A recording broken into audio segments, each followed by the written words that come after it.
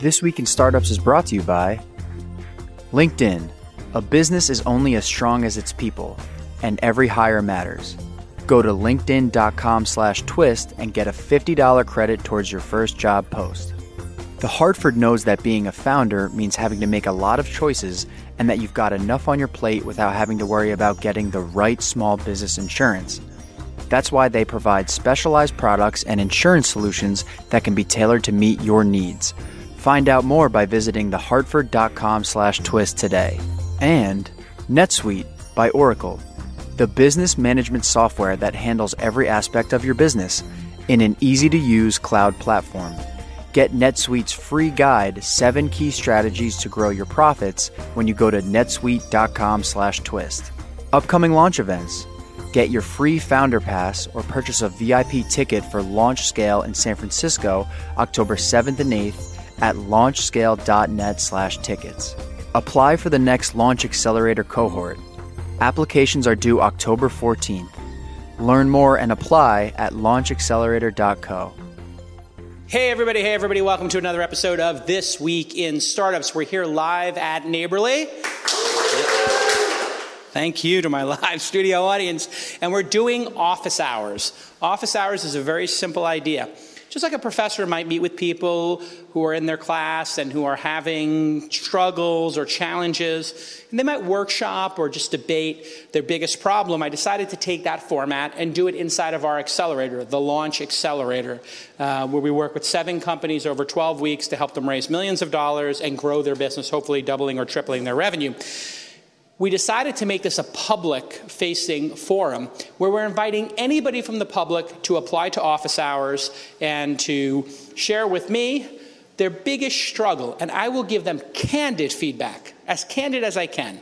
Sometimes too candid, people say. It gets a little uncomfortable. But if you can face the biggest problem in your startup or your own personal development or in your life or with your extended family, whatever it happens to be, boy, is it a huge unlock in my experience. If you solve the biggest, most acute problem in your business, things tend to flow very easily from there going forward. What young founders or sometimes hopeful founders do is they work on things that are going well and they ignore the things not going well, and then those chickens come home to roost, the company goes out of business, everybody loses their money, and it's a disaster. First up, and he's agreed to complete and utter candidness, is J-Lo. Jean-Loïck is your name. Yeah, right. Your friends call you J-Lo. Yeah. Because of the stunning similarity you have to J-Lo. Exactly. It's uncanny, I can tell you that. For the listeners, this Frenchman looks like J-Lo. So tell me, what is your company? So our company is Serendipia Life, and we are building a global network of co-living and co-working spaces in city centers. Great. Serendipia is the name of the company, Serendipia, Serendipia. Right. And you're French?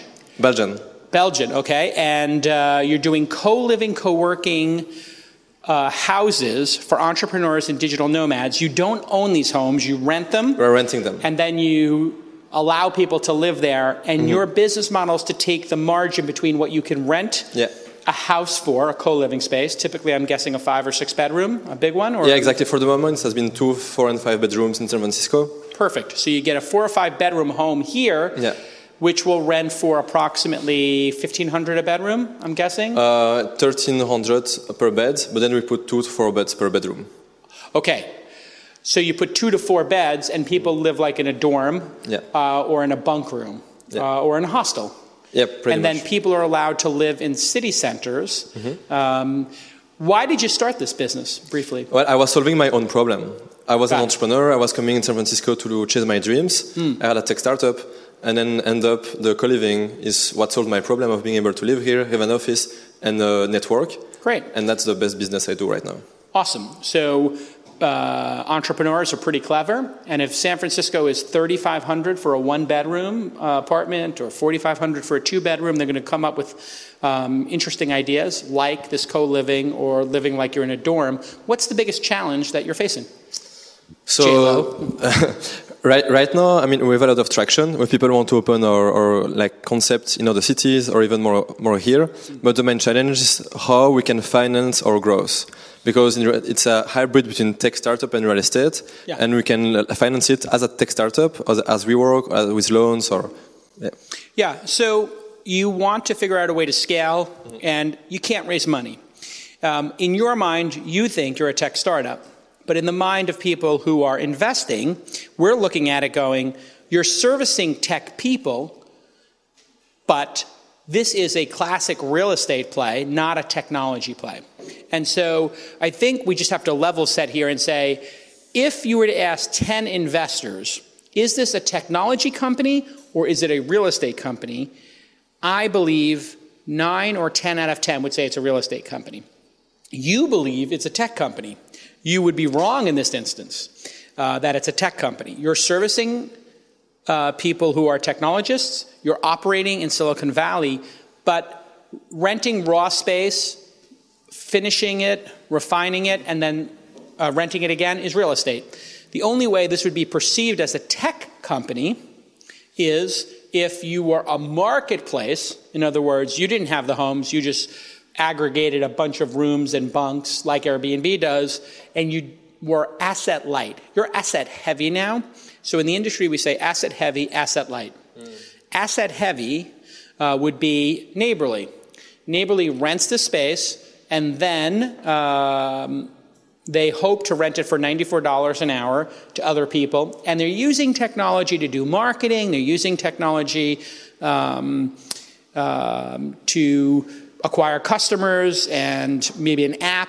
But it has, in this case, maybe people would say it's 70% real estate, 30%. WeWork, big debate, is it technology, is it real estate? And so most real estate most people will put it into real estate. Real estate is not a bad business. It's a great business to be in. It just is different, and you need a different set of investors. So the reason you're not clearing market is because you haven't proven that it is a technology business. The other reason, and I'll be super candid with you right now, is people who are investors tend to be a little bit older. They might be Gen X or boomers, baby boomers. They're going to be 35 to 65 years old, but probably leaning more towards the 45, like I am, 48, or in their 50s or 60s. They look at this and it's so disconnected from their reality that they don't understand why it's important, because they probably can't remember going to a city and saying, God, I wish I didn't have to live in Brooklyn. I could live in Manhattan. I wish I didn't have to live in Walnut Creek. I wanted to live inside San Francisco. So they're kind of disconnected from it. I think this is the type of business that you should find alternative funding sources for. And here's the interesting play for you. You should let people know that they have to pay 3 months of rent in advance to secure a spot. Now that seems like, well, wait a second, these people, it's so affordable, but you could do it like a Kickstarter. We're going to launch this new space when we have 3 of the 5 people available. And you target 4 or 5 locations, then you try to coordinate supply and demand, and you do it that way. Yeah. And you're going to have enough margin in here that you're going to be able to recover from breakage. In other words, somebody breaking the lease and leaving, somebody breaking the space and having a crazy party. What's the margin on the business? 20%, 30%? 30%, about 30% on average. Yeah, so this is really slim margins. Nothing can go wrong, right? So if one person out of every 3 or 4 were to break their lease, which is going to happen with younger people, right? They're going to just leave. You're not going to be able to chase them because you're going to be chasing, trying to get blood from a stone. It's not going to work. So it's a challenging business. I think it's a fine business for you to do. What I would encourage you is to think about, is there a software layer or a marketplace where you can build a true technology business where maybe you said to people who own buildings, we're going to create software for managing this, or we're going to create a marketplace to manage the supply and demand of this in a more interesting, scalable way. And it's fine to do things that are not scalable. Paul Graham always says, from Y Combinator says, do things that don't scale.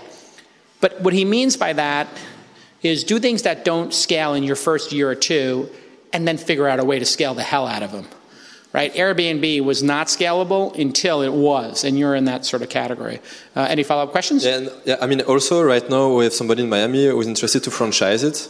So like the franchise model is like more scalable because then it's like asset light. So that if you're going to do the franchise model, what you would say to somebody is, I will give you the ability to do Miami. We'll give you a 1 year.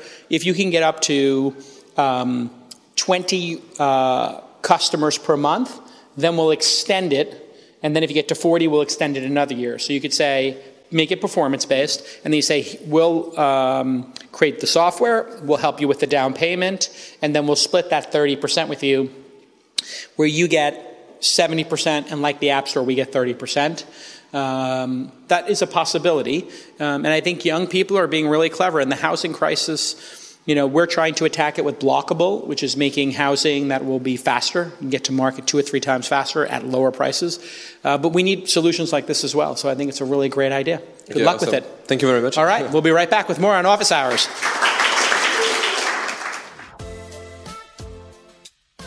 Hiring isn't about putting a want ad in a newspaper anymore, posting to some fugazi job board and waiting to see what knuckleheads apply. No.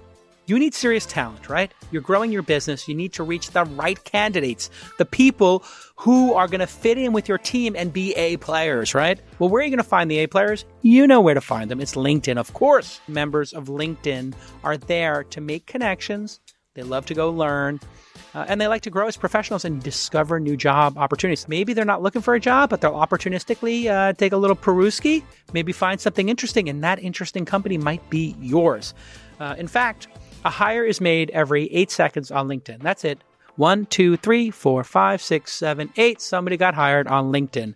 That's how LinkedIn gets your job post. They get right to the people who have the skills, hard and soft, to solve the problems you need in whatever role you're trying to fill. I know this because we filled a number of important positions here at our company by using LinkedIn. And I'm going to give you $50 to use towards your first credit in just a moment. Here you see CMO Presh posting for our new client service manager position in our Toronto office. We have this growing podcast and we need someone to maintain the client relationships and help us with growth and marketing and all that good stuff. So we write in the skills we need. We write the description. We add some additional screening questions. These are critical. Great hack. Screening question. Why do you want the job? What podcast do you listen to?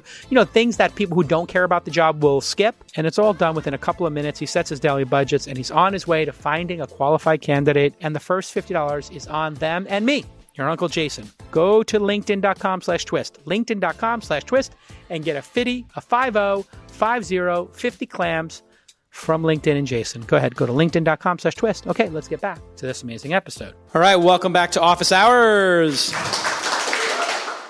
That was pretty good. Sophie is here. She's from Resprana, Resprana, Resprana, which is a personal air filtration nosebud. Yes, correct. Okay, so the brown cloud from India to Shanghai is now connecting. Yes. LA, thanks to Trump, deregulating. Tremendous growth, okay? Yes. Tremendous growth when you deregulate.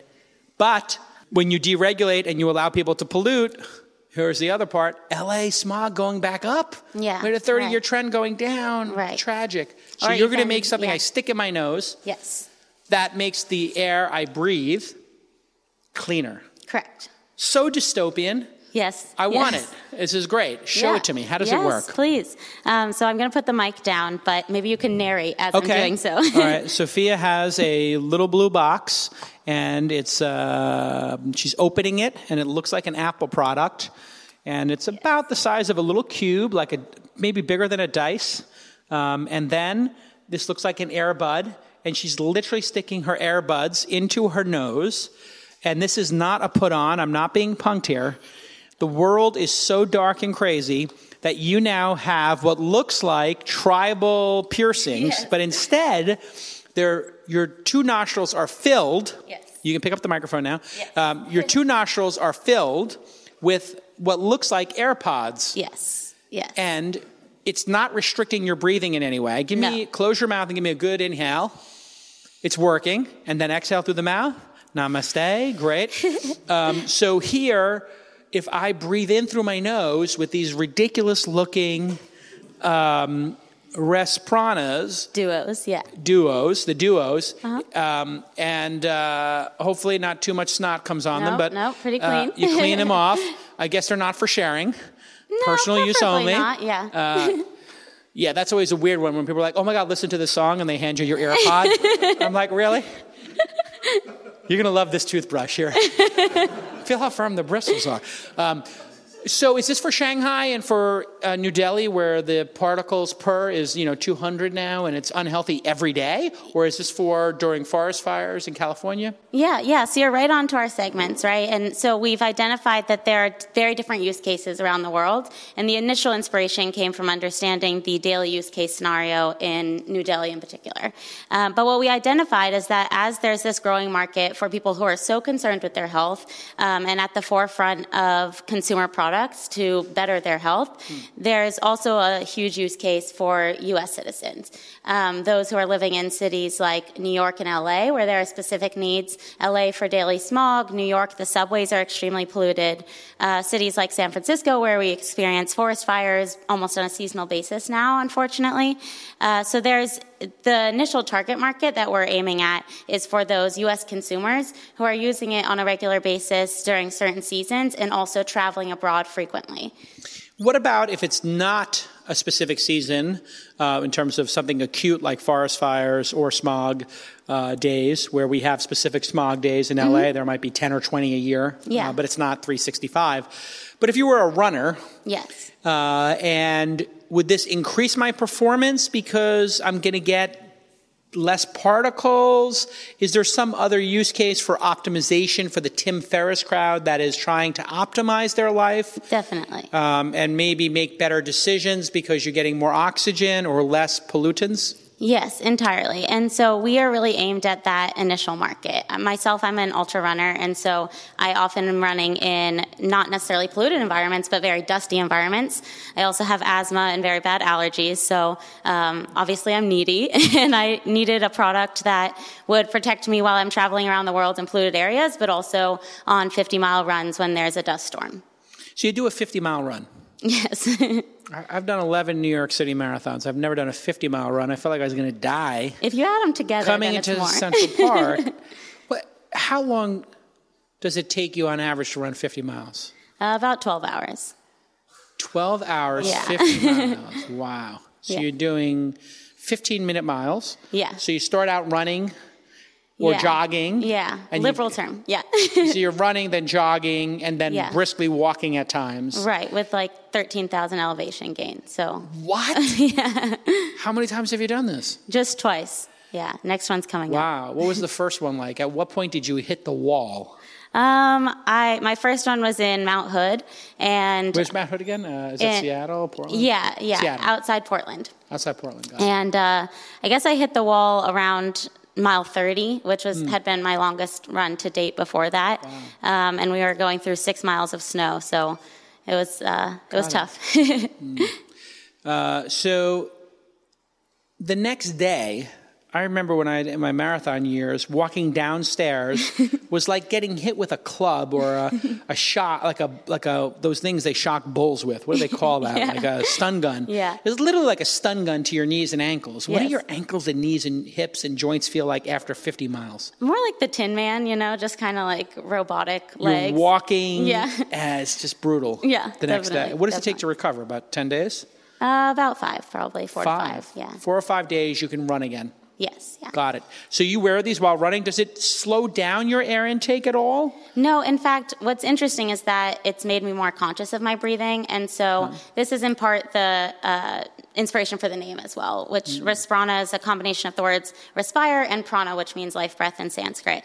And the idea is that there are a lot of studies about the benefits of breathing through your nose and having conscious breathing, and having a product that is improving your health, and it creating a perfect seal with your nose allows you to also enhance that conscious And this breathing. is not a smart device. Doesn't have Bluetooth yet. It's not connected to your phone. Not at this point, right. But let's just project out 5 or 10 years. Yeah. And Bluetooth and it being a smart device was possible, which will happen in 5 to 10 years. If this was connected to your app and you had a Resprana app, what would it do? Yeah, so we actually... Or have you thought about that? Yeah, definitely. So we are in constant communication with a company called Breezometer, and they have some of the cutting-edge technology in IoT solutions for pollution data. So by network effects, they're able to have a lot more information on what's going on with pollution to a block-by-block basis. So we could find real-time information on every block we're walking on. You could actually understand what type of particle it was, too, probably the size of the particle. Exactly. Yeah. And so a small sensor on every Resprana product would allow for a greater network of that connection. In the case of an anthrax-style attack, terrorist-style attack, chemical attack, would this protect you in any way? Or could you make one that did? Yeah, so what we have patented at the moment is the exterior product and the way that the filter is inserted. And some of the expansion areas are including other types of filters or even different kind of medications that could be consumed through the nose over the period of a day. Oh, well, that's super interesting. So anything that, and what do they call it? Aerator? Yeah. And is it called an aerator or an aspirator? There's some term for it. Yeah. Anyway, you could shoot that in micro doses through your nose over time. Yes. Well, that's fascinating. Yeah. And what about just putting a general flavor in it so I could smell the world? Like if you're on BART... Yes.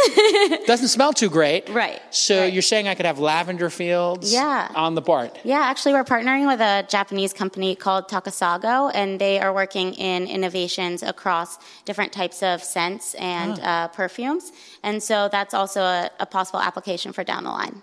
And I'm supposing we could put cannabis in there and we could all just be every time taking a hit. Right. Doing massive nostril stressful bong. meetings. Exactly. Well, I always say you're onto something when people, after you've explained the basic product, have 20 ideas, and those 20 ideas I'm sure match up with yours. I didn't tell you anything in terms of my idea set that you didn't already know, I'm assuming. Right. As a founder, you got to make a lot of choices. That's your whole life, is making choices, picking who your customers are, hiring new employees. Well, here's a choice that you no longer have to worry about. That is getting insurance. You need your insurance, and every company needs different levels of protection. Well, how are you going to figure that out? How are you going to make that choice?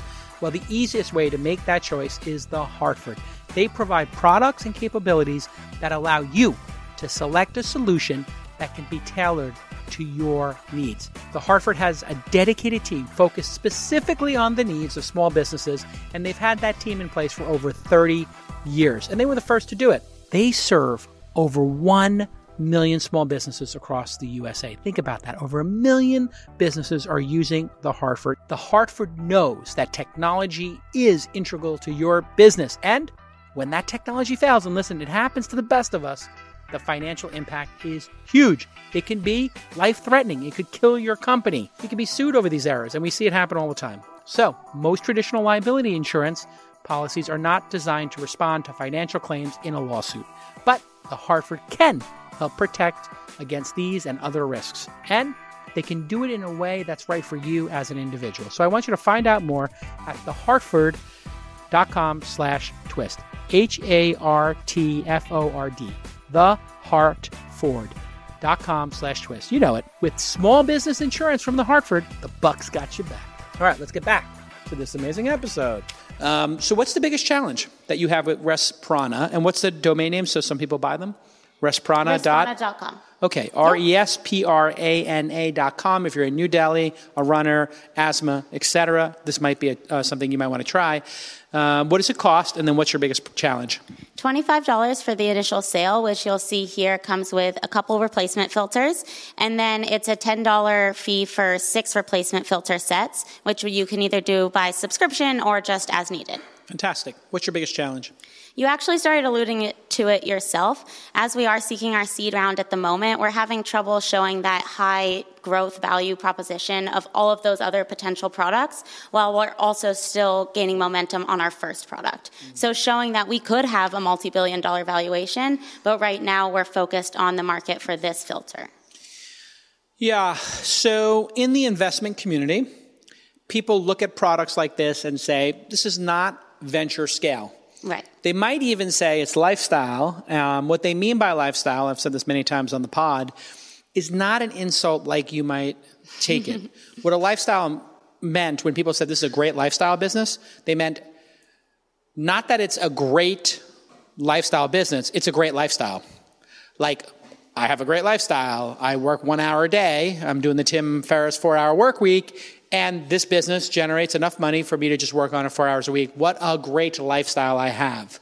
So they'll be able to figure a world where this has a 20 or 30% margin. You're direct to consumer. Maybe you're in some select stores where people might have an affinity towards something like this, like a doctor's office, et cetera.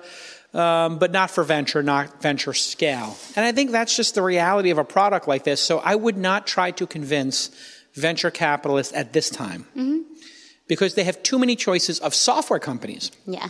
Imagine you're a venture capitalist, and I'm a seed investor, angel investor, so I'm a little bit earlier than them, but the way they think today is, how do I put $10 million into a company and get 50 times that amount back? Right. So I want $500 million for the $10 million I give you. That's a big, big interest rate when you think about it that way. So thinking about how hard that would be and what unnatural acts Resprana would have to do to get that return, you might want to pause for a second and say, what are alternative funding sources for this? Well, there's obviously Kickstarter, there's obviously Seed Invest and Republic and, crowdfunding sites like that, where people might have a different reason to invest than 50x. They might have a 5x window they're looking to get a return on, and they also might want to see you succeed in the world because they are emotionally tied to the product. Right. And I think that's the better way for you to go with this product. And then there are people who specialize in floating the receivables. It's called factoring, where you sell the receivables in advance. And there are devices like that to help fund something like this. And I think matching the capital expectations and the funders to the founder is really important. The reason you're probably feeling frustrated has nothing to do with what consumers think of your product. It's that you aspire to have venture capitalists for some reason, probably good reason. You think you can build $1 billion business, and they think you can build a $10 million business. And that's that gap. If you really do aspire to have them, you're in the product category in which you have to prove it. You don't get the benefit of software or marketplaces where people say, oh, it's a software or marketplace. If it does work out, it's got a killer margin. They're going to look at this and go, if it does work out, it's going to get knocked off, by the intellectual property stealing Chinese industrial complex where you're probably building these things to begin with. So the factory where you're building these in China, if this becomes successful, will knock it off and put their name on it with some other person, right? Like, that's the reward you get for giving them your but we're going to beat China, okay? We're going to beat them, all right? I am the chosen one. All right, that's the third and final Trump impersonation today. And you might also want to give yourself the luxury of not going too fast on the startup. And this is from somebody who likes high-growth startups. Because I think the world has to catch up to this and the technology has to catch up to it a bit. You might want to think about this like you think about your marathon. 4 miles an hour. As opposed to what we do in here in Silicon Valley, which is like, let's try to sprint a marathon. Yeah. Which is why so many startups fail here. It's because we're demanding people go at the pace of a sprinter. We want you to do a 5-minute mile, and we want you to run a marathon. And it's like, there's like a small cohort of people who can do that, and most of them are from Ethiopia. Like, there's literally like a group of people who, specifically have this nailed, and it's a very small sliver of people who can actually pull it off. And in this case, it's really not about you, so the analogy kind of breaks. But it's more about the market. The market is going to be slow. It's a weird thing to put this in your nose. You're going to have to convince people to do it. They're going to go, oh, I'm going to get snot on it. Ugh. And so you're going to need to have that time and need to have somebody with asthma say this changed their life. And I think going after asthma users who need it all the time. So we talked a little bit earlier in today's program with another company about the beachhead you pick. And New Delhi is a great beachhead, and asthma is a great, and pollen sufferers. So being able to have that little, cube that looks literally like, maybe 2 dice stacked on top of each other from craps, to be able to have that in your pocket as an asthma sufferer or a pollen sufferer, and you're out at a picnic and not have to take a drug to get relief, like what do they take? Benadryl or something? Like Claritin, yeah. Claritin, to not have to take that stuff in just 1 out of 3 or 4 cases would be the big unlock. So my hope for you is you nail 1 or 2 customer segments, and then you have a repeatable sales process that's profitable on Instagram, which is great for D2C. Are you doing Instagram ads yet? Yeah. And it's working? Yeah. $60 to acquire a customer? Paying customer? 50. Yeah. Okay. Not too terrible. Yeah. I can almost guess it at this point. I see so many startups doing it, and we're just started doing it for our syndicate, where we're like, hey, if you want to learn about angel investing, come to a seminar and join the syndicate if you're accredited. And we can get people for $3 to $12, and then maybe 1 out of every 10 becomes a syndicate member. It means $120 for us to acquire a member of the syndicate. We just did it as a test, but it was an interesting test to run. So nail that and go slower. Forget about the venture capitalists. Give yourself the luxury of their nose making you say, I don't want them anyway. I want to delight the customers and get them to pay for this at a very high margin. Make it higher margin. I think for an asthma sufferer, $25 is so cheap. I would sell it at $199 for a 2-year supply. And I would test that so that if you were spending $50 and it cost $50, you make $100. And instead of having the venture capitalists do this, you spend the money on a great ad, you stop wasting time meeting with them because they're not going to get it anyway, and they've got too many choices on their menu, and make it from the asthma sufferer or the person in New Delhi who's an executive, who cares about their family and is in traffic commuting or something and can afford it. Like they're working at IBM in New Delhi, not they're working at the market in New Delhi and $200 is what they make a month. $200 for somebody who makes that in 3 hours, or they're an attorney, they make it in 15 minutes. Go after those high-end customers and work your way down. It's way too cheap for the value it provides, which is an extra year of your life, an extra 5 years of your life in those cities. Right. People in those cities, these studies, what are they losing on average in terms of their lifespan in New Delhi and in Beijing? It's more like 15 years, We're going to be sitting here in another 30 years, and people in New Delhi, people in Shanghai, Beijing, are going to be having asthma and lung cancer at a rate higher than smokers, and it's going to cause civil unrest, is my prediction, if it's not addressed. So congratulations on the product. It is truly impressive, and I wish you great success with it. Where are you based? I'm here. Some of my team's in New York, so I'm kind of bi-coastal. Okay. I like it a lot. I'd like to invite you to come to our accelerator and just audit it so you can learn. Yeah. And if you come for a week or 2 or 3, just sit in there and let's talk about it afterwards and see if you pick up on some things. Because we had 1 or 2 companies that are doing consumer products. One of them was called Panty Prop. It's now called Ruby. And they make like a period kit for your first period for girls, and then bathing suits that you can use if you don't want to insert a tampon, and if you're on your cycle. And they're printing money. And we invested in this company, and nobody would invest in it. And we were like, D2C, the margins on this are incredible, and they're making such a large amount of money. We need to take this chance. And boy, has it paid off for us. This is going to be it could be a unicorn, and we're going to have been the bold investors who didn't get squeamish during the presentation about tampons and menstrual cycles, which a lot of VCs who I presented it to were like, Jason, okay, making me sit through a half-hour discussion of menstrual cycles, okay. Fortune favors the bold in this regard. And so I think if you can make it high margin like they did, and I'll introduce you to the founder, Crystal. She is very special. She's from Brooklyn, which makes her awesome and special in my book, because all the good people are from Brooklyn. I was born there too.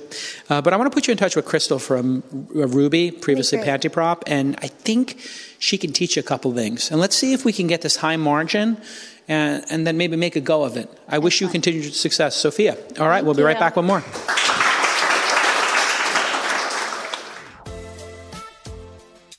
If you don't know your numbers, if you're not on top of your numbers, you don't know what's going on in your business. It's just a hodgepodge of a bunch of disparate systems, accounting, inventory, sales. You don't have any ground truth. You don't know what's going on with your business. It's a big, giant, inefficient mess. We know this is true. And you know what? If you don't know your numbers, that's going to hurt your bottom line. You're not going to be able to do forecasting. You might run out of money. You might miss opportunities. And that's where NetSuite by Oracle comes in. It's the business management software that helps you handle every single aspect of your growing business in one easy-to-use cloud platform. NetSuite gives you visibility and control so that you can grow. And it will help you save time and money and remove all those crazy headaches that you're dealing with now. You're going to get all of your sales information, your finance, your accounting, orders, HR instantly on your desktop or on your phone. That's why NetSuite is the world's #1 cloud business system. So here's your call to action. Right now, NetSuite is offering you valuable insights with a free guide called The 7 Key Strategies to Grow Your, not your business, your profits, even better.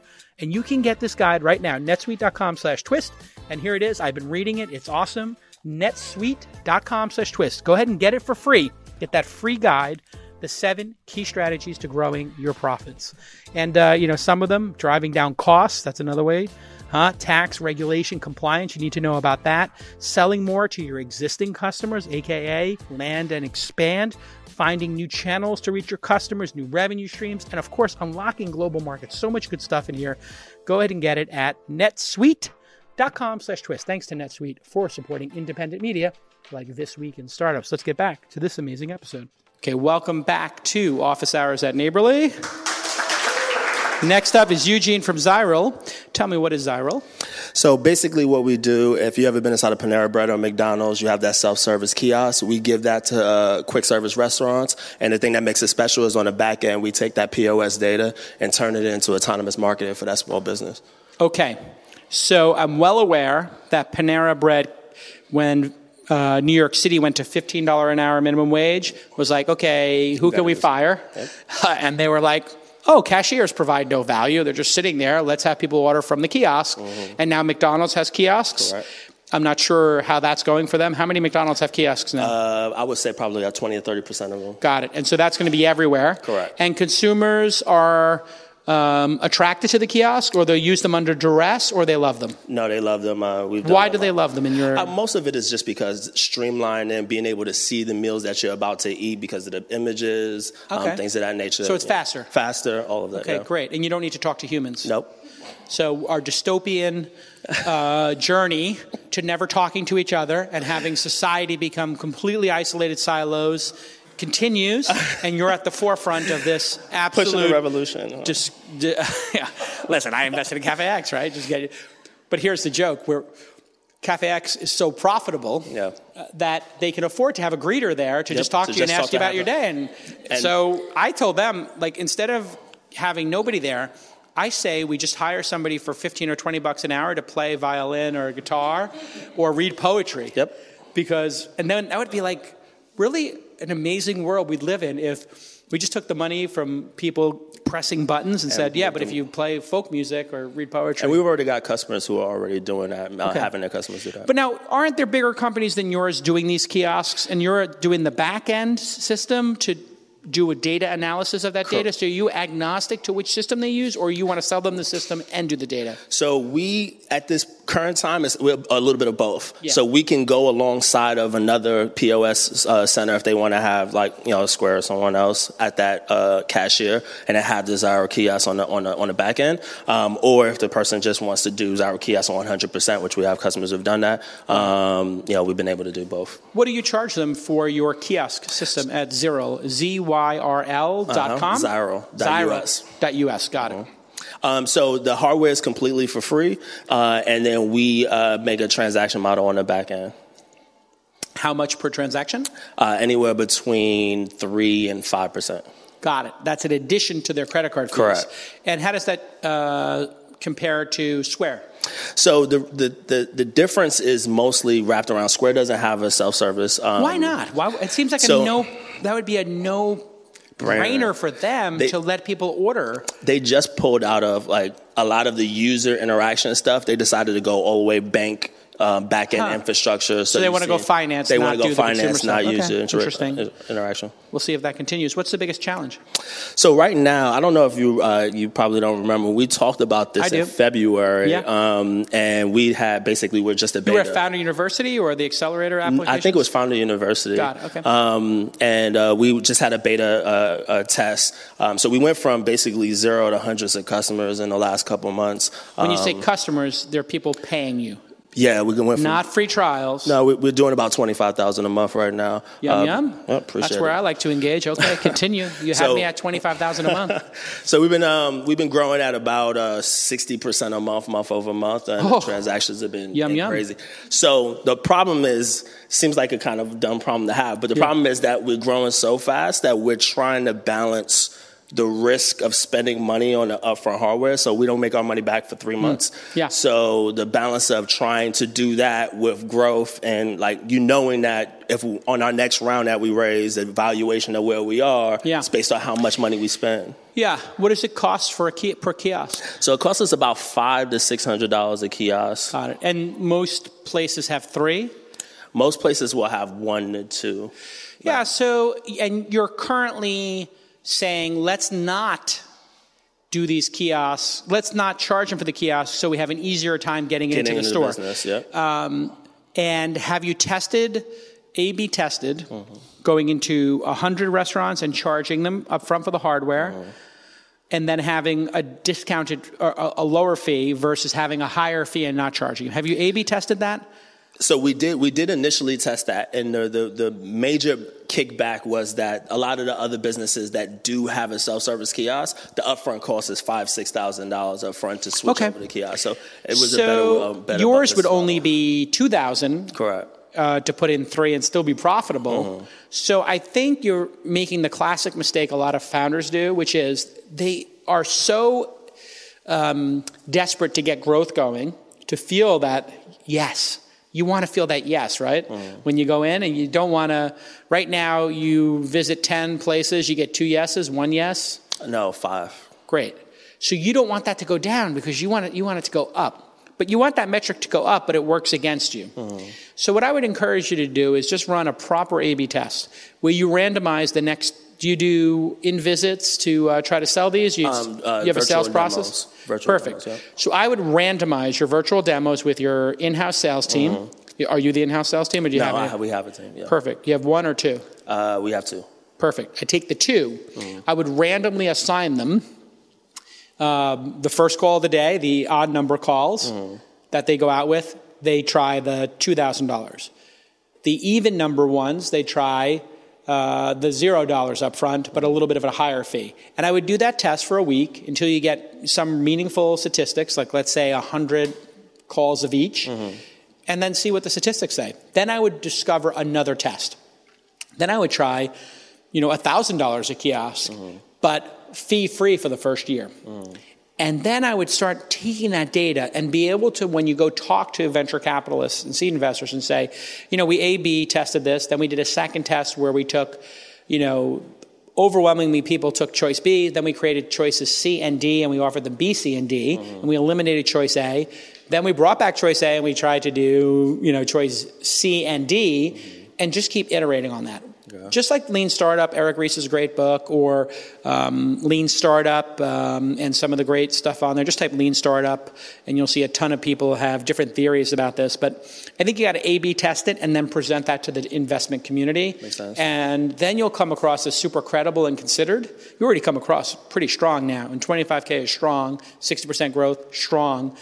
It would be even stronger for you to go to them and say, listen, we're bootstrapping now, so we charge for the hardware, but when we don't, we close 50%. When we charge for the hardware, we close 10%. We need your money to unlock that. Makes sense. Because a lot of times investors want to know what's the use of the proceeds. And it makes them feel really good that they can be of use. Yeah. Right? So this is a huge unlock for you. You're going to the investment community and saying, we've got a great business. It's growing at a nice clip. We have one thing that's creating friction and slowing us down. It's that we charge people for the kiosks because we can't afford to just make it back in month 18 or month. Right now, your payback period for the kiosks is 3 months. You say, right now, payback period is 3 months. We can't float all this, so we got the payback period back to 2 months, but we charge a little bit. We want to just be able to triple the number of salespeople and be able to offer them 3 kiosks for free and training. And we want to put a big giant LED on the wall, which costs $600 to mount or $1,000 to buy a mount that shows the order that's next and shows the menu up there and has, the ability for us to close deals even better. Yeah. Because you could do that too, right? Yeah. Like the Cafe X spot, when you order, it shows who's next at the time, just like United Airlines does or some of these airlines do with who's on the wait list. They're investing in those monitors to share data, to make consumers feel more love. And so there might even be a higher level of this. You might be able to get VCs to underwrite $5,000 or $10,000 in hardware. That makes it even better because do you have a kiosk system for tables with tables? Yeah, full service restaurants. We're working on it. Right. So I just went to ramen in San Mateo with the fam, and because it's so hard to get a waiter and service people in San Francisco, restaurants with like $20 entrees are now getting rid of waiters and it's a little bit weird. You'd be like, well, I'm paying $20 for ramen. Shouldn't I have a waiter take my order? And it's just like, can you find us a waiter? We can't find any. It's 35 back to the $3,500 a month to live in this town in a shoebox. So because they can't find waiters, that's driving more of these kiosks, even to restaurants that people would say, that's weird. Why would that restaurant have it? That's a high-end restaurant. Yeah. I think eventually it's going to be like we're going to be sitting in tablecloth restaurants, with $30 and $40 entrees, and there'll be a kiosk on the table, and you'll just order from that, and people will be ordering like, $70 steaks from a kiosk and feeling good about it, and there'll be no more waiters. Yeah. Weird world. Okay, good luck with it. Awesome. You're kind of where are you based again? Right here. Yeah, so you're kind of getting into the zone for our accelerator. 25K and growing is where we kind of like to meet with people. So let's follow up after the show. All right, thank you. Good job. All right, big round of applause for Eugene. Welcome back to Office Hours at Neighborly. Thank you to my live studio audience in the sweltering August heat in San Francisco. Global warming, it's not true, okay? It's the Chinese are doing global warming. It's a big, huge hoax, okay? Omar, tell me, what is your business steps? Wonderful. What do you do? So we saw a problem in the world with the advertisement industry overall. Facebook, Google, everyone. Small businesses hate impressions, clicks, because they're not selling anything with that. So we created a platform that creates achievements for users so they can unlock the deals and the discounts that these businesses are already advertising on Facebook, Google, and so on.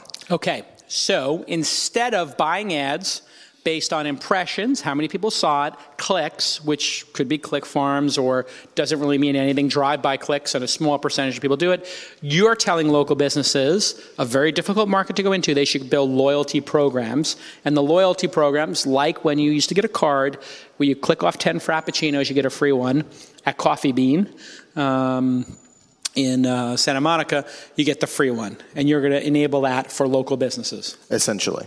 Got it. But this is where it gets interesting. Okay. So we are actually creating the first subscription-based marketing platform for those businesses to put their deals, which for them is continuous marketing, and for us, it's recurring revenue. Got it. So you're going to aggregate all the deals and present them to consumers and help them get customers, and you call this company Groupon. Yes. Got it. So I bring that up because somebody did try that before. Mm-hmm. So is your business selling them the software and taking a SaaS fee, software as a service, getting money from small businesses to pay for the software? Or is your business, I am going to deliver you customers, you pay us per lead? Which is your business model? No, we take a fixed fee every single month, and that does not change. So if they have 1,000 customers or 10 customers, it's the same exact fee. Okay, so you're a socialist. Exactly. Everybody pays the same. Everybody has the same service. So, but isn't that leaving money on the table? If I'm like a cafe with, that does 5,000 a month, and then somebody else has got a cheesecake factory that does, 500,000 a month, why should we pay the same? So we will actually be addressing that within the next 6 months. Okay. By adding a payment system into the app itself that allows the users to not only redeem the deal, but also purchase the product, and then we will be making a fee off of that purchase. And by the way, just point of order, you can pay Facebook and other folks based on leads. So there's another way. You can get a lead gen. We do that ourselves. And you can pay them for in-store visits, and they actually are closing the loop on that. So I think always be careful when you're pitching to an investor who hears every pitch, right? You hear how many startup pitches did you take in the last month? 0. Yeah. You're not an investor, right? Like you sat with an investor pitching you 0 times in the last month? I've heard some startups ask me questions because I've already been in this for 10 months, but I haven't invested in companies. Right. So when you're dealing with an investor, remember they're going to have an asymmetrical advantage over you in that they've met your competitors and they've heard their pitch, and they've gone 90 slides. So you got to make sure that if you tell us something, it jives with our reality, as opposed to here where you're saying lead gen doesn't exist and clicks and impressions. Framing it that way for somebody who knows that Facebook does other methods and Instagram does other and Google does other, it kind of just starts you off with okay, that's not correct. So make sure it's correct when pitching an investor. And the way you can do that is if you find an investor who's candid like me, they'll help you with that. And that's one of the things we work on our accelerator. What's your biggest challenge right now with Steps? The name of the company is Steps? Yes. So the app itself is called Stepso. And Stepso. So with an O. Stepso. Stepso. Yes. Yeah. Okay. So the point system is actually created by people walking around and then engaging on the platform. So when you're sending messages to people, when you're walking around, all these points are building up, and then you unlock the deals and the discounts that we have on the app from the stores using those points. Okay. So you're watching my pedometer on my phone, and then if I do more steps, I get more points. So you're tying my fitness level or my walking level, because if I was swimming, you wouldn't have that, to the rewards I unlock. Why? Why? Because every single day, people walk an average of 8,000 steps a day. The average person. From work, especially in San Francisco. Got it. So instead of us showing, let's say Starbucks, you get $1 off your coffee from 1 to 4, and putting it on an ad, we're actually allowing them saying, if you walk from your office to Starbucks, that's 300 steps, you get $1 off your coffee. And that's the idea. Got it. So you're trying to promote fitness and health in order to unlock people drinking 800-calorie beverages. Exactly. Okay, no irony there. So that limits... So the benefit of that is people who are health conscious might be attracted to this behavioral mechanism. And then the downside to that is you might exclude people who don't want to do steps. They rather do CrossFit or whatever, elliptical. And the other one is I guess there could be gamification, but I'm guessing the people who are giving the discounts don't care if they take it or they cheat and put it. You've seen these videos of the cradle in China? So there's a cradle you can put your phone in China that moves it back and forth and emulates steps. So they actually made a device so you can put your phone in it and pretend that you walk 10,000 miles because some companies are tying health outcomes to steps and movement, as opposed to the most important thing, which is, I think, BMI. Putting that aside, what's your biggest challenge today? So our biggest challenge is we're growing really well. We're running around on scooters around the city, signing up new businesses every single day. And what does it cost to sign up? $0, right? $0. Got it. Okay, so don't give yourself too much credit for that, but okay, keep going. So the real big problem that we have is how do we change consumer behavior from looking at advertisements into understanding that you have reached this deal or discount and you deserve this versus you just seeing an advertisement that pops in your face. How do we change that consumer behavior to make them really understand that this is beneficial for them and they earned it? Yeah, great question. So the good news for you, and it's a double-edged sword, is that you don't have to convince local businesses to do deals. A certain percentage of them are all in. They understand loyalty. They understand deals. They've had a decade of Groupon, Living Social, Foursquare, Google, Facebook, everybody knocking on their door, Open Table for 20 years, I think. and Signpost, which we're investors in. Zillions of people have, and now with all the delivery services, they're used to technology. They went from being completely not technically savvy to now having 8 iPads at the front of the pizzeria and taking orders from them. And they're becoming so complex that there is now an iPad I got pitched on that unites all the other apps into one central location. That's where we're at with local businesses. So you don't have to educate them. That's why you're signing them up with no friction. That's great for you. The problem is, in order for them to pay attention to this, you have to beat out other things on their plate like Uber Eats, Postmates, and DoorDash, which are driving massive revenue for them. So the benchmark is now high. You have DoorDash and Uber Eats driving 20 incremental, customers every day, which could be the difference between them being profitable or not. And so there is a challenge there. What you haven't figured out is the customer supply. You got the supply down, the restaurants, but the demand side you're trying to figure out. How do you get customers to get into this?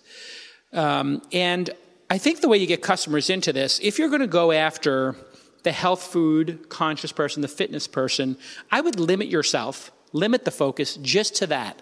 They call this in the business a beachhead strategy or a wedge strategy, as if you ever chop wood. You seem like a guy who's chopped wood. Once, okay. Probably. Yeah, when you get good at chopping wood, they have specific, you can chop wood with an axe, but then they have another one that's a wood splitter, just for wood splitting. It's really heavy, and you hit that wedge, and it just cracks the thing in half, as opposed to an axe, which is meant more to chop off a piece.